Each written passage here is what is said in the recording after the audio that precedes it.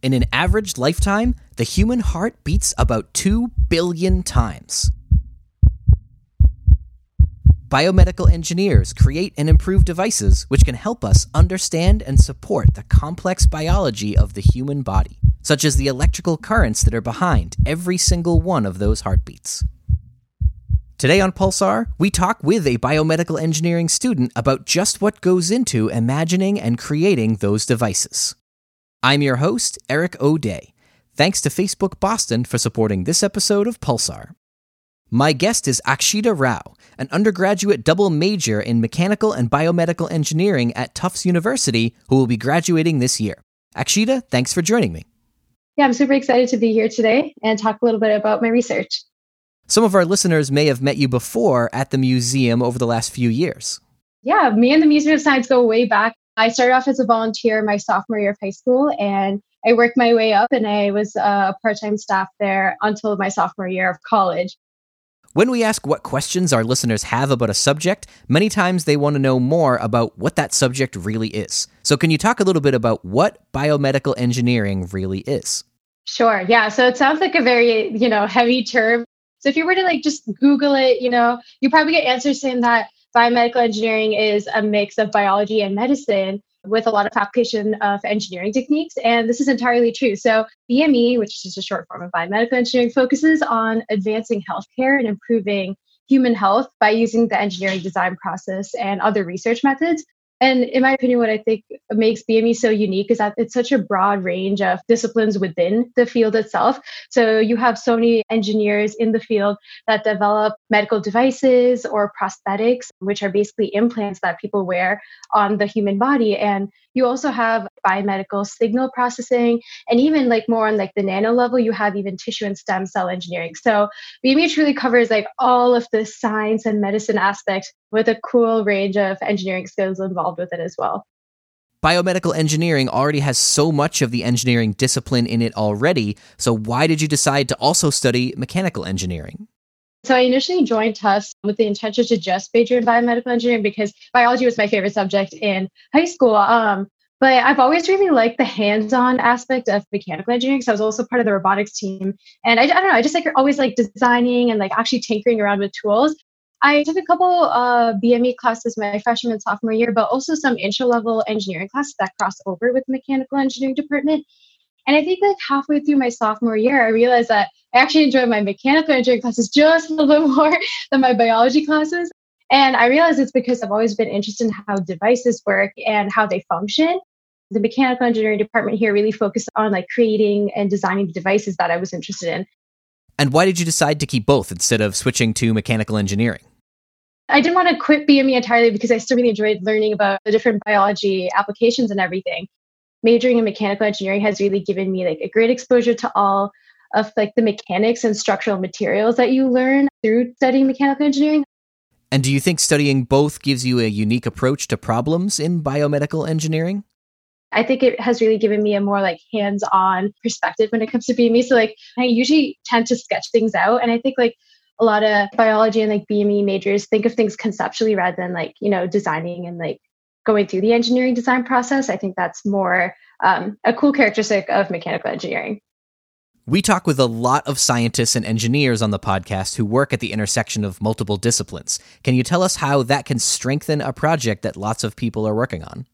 This past summer, I interned at this medical devices company called Insulet, where they design diabetic insulin pumps. And it was really interesting because on the team, we had a wide range of engineers who studied BME, mechanical engineering, and even computer science. The cross-functional aspect of all those different kinds of engineerings intersected at what exactly the company was, aiming to prototype at the end of the summer. I think it's really cool that when we say engineering, it's such a broad spectrum of different sciences and techniques that you learn. The focus of biomedical engineering is you learn certain tricks that a computer scientist wouldn't necessarily cover in their classes. I think that intersection between all the different engineering backgrounds is what's important to making a team super successful. The research that you recently participated in involved looking at heart tissue. So can you give us some background? Cardiac dysfunction actually represents one of the largest causes of natural death in the United States. But due to the advances of regenerative medicine and biotech, there have been a lot of devices that have been made to replace defective heart tissues. cardiac patches have been used to treat defective heart tissue after heart attacks. They're seeded into heart tissue basically and onto three-dimensional scaffolds, and then they're implanted inside a patient to replace damaged tissue. Are there any limitations to this kind of tissue implant?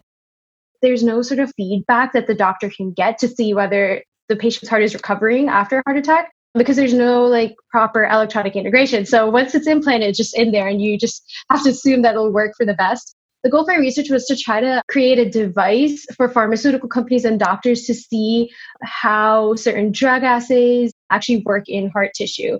So that way they get a better idea of how they can improve clinical treatments for heart patients in the future. So for my research, we focused on constructing something that's called a 32-channel multi-electrode array. So I'm going to call it an MEA for short. But basically, these are small chips that allow us to measure electrical heart activity on the surface level of tissues. So this research was really about measuring our body's electricity. Essentially, there are multiple cells in our body that create electrical currents, and they create changes in voltage that are known as action potentials. And the goal of these chips are to essentially collect these changes in voltage, and the devices will create these graphs that show the changes in voltage along with time. So essentially, when you add some sort of stress or put the cardiac cells under, a situation like hypoxia where there's no oxygen, you would expect to see changes in these recordings of the beating. It just makes it easier for doctors to understand how heart tissue would react under certain cardiac stimulation environments.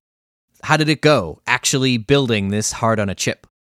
There's a lot of trial and error with these devices and try to reduce the noise from the signals that we were collecting. But yeah, eventually by the end of the research, we were able to conclude that these MEAs fulfill their purpose of collecting accurate live readouts from heart tissue. And then this wasn't improving an existing device. This was actually taking an outstanding medical question and building a brand new device to try and get an answer.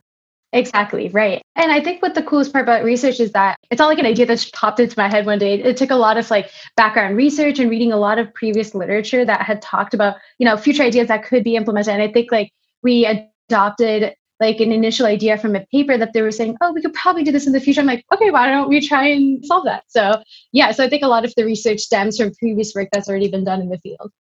So what's next for this research? What's the next step? This year, I'm actually working on my senior honors thesis. So I'm going to be carrying forward the work that I've been doing.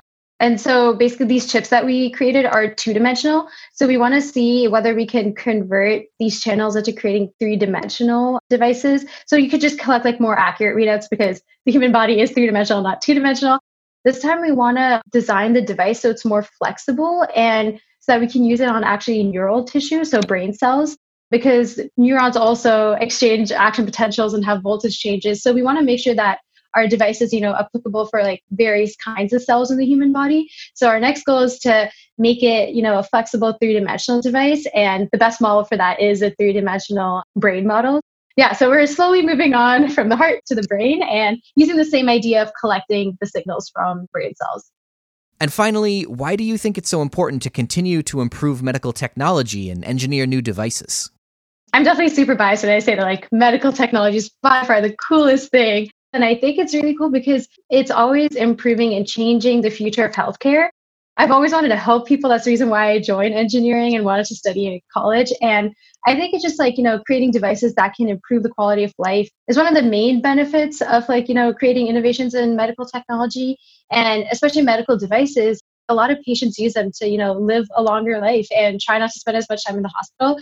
So I think it's always important to not only create new technology, but also improve on what we have. And I just think, especially in times during the pandemic now, we've been using so much medical technology to try to, recover patients as soon as possible. So I don't know, I just think it's really important to stress how important it is that medical scientists and, doctors are just continually doing research and testing new procedures to develop things like vaccines, which also count as medical technology. I just think it's a really important field, and I can't wait to see how it just continues growing in the future.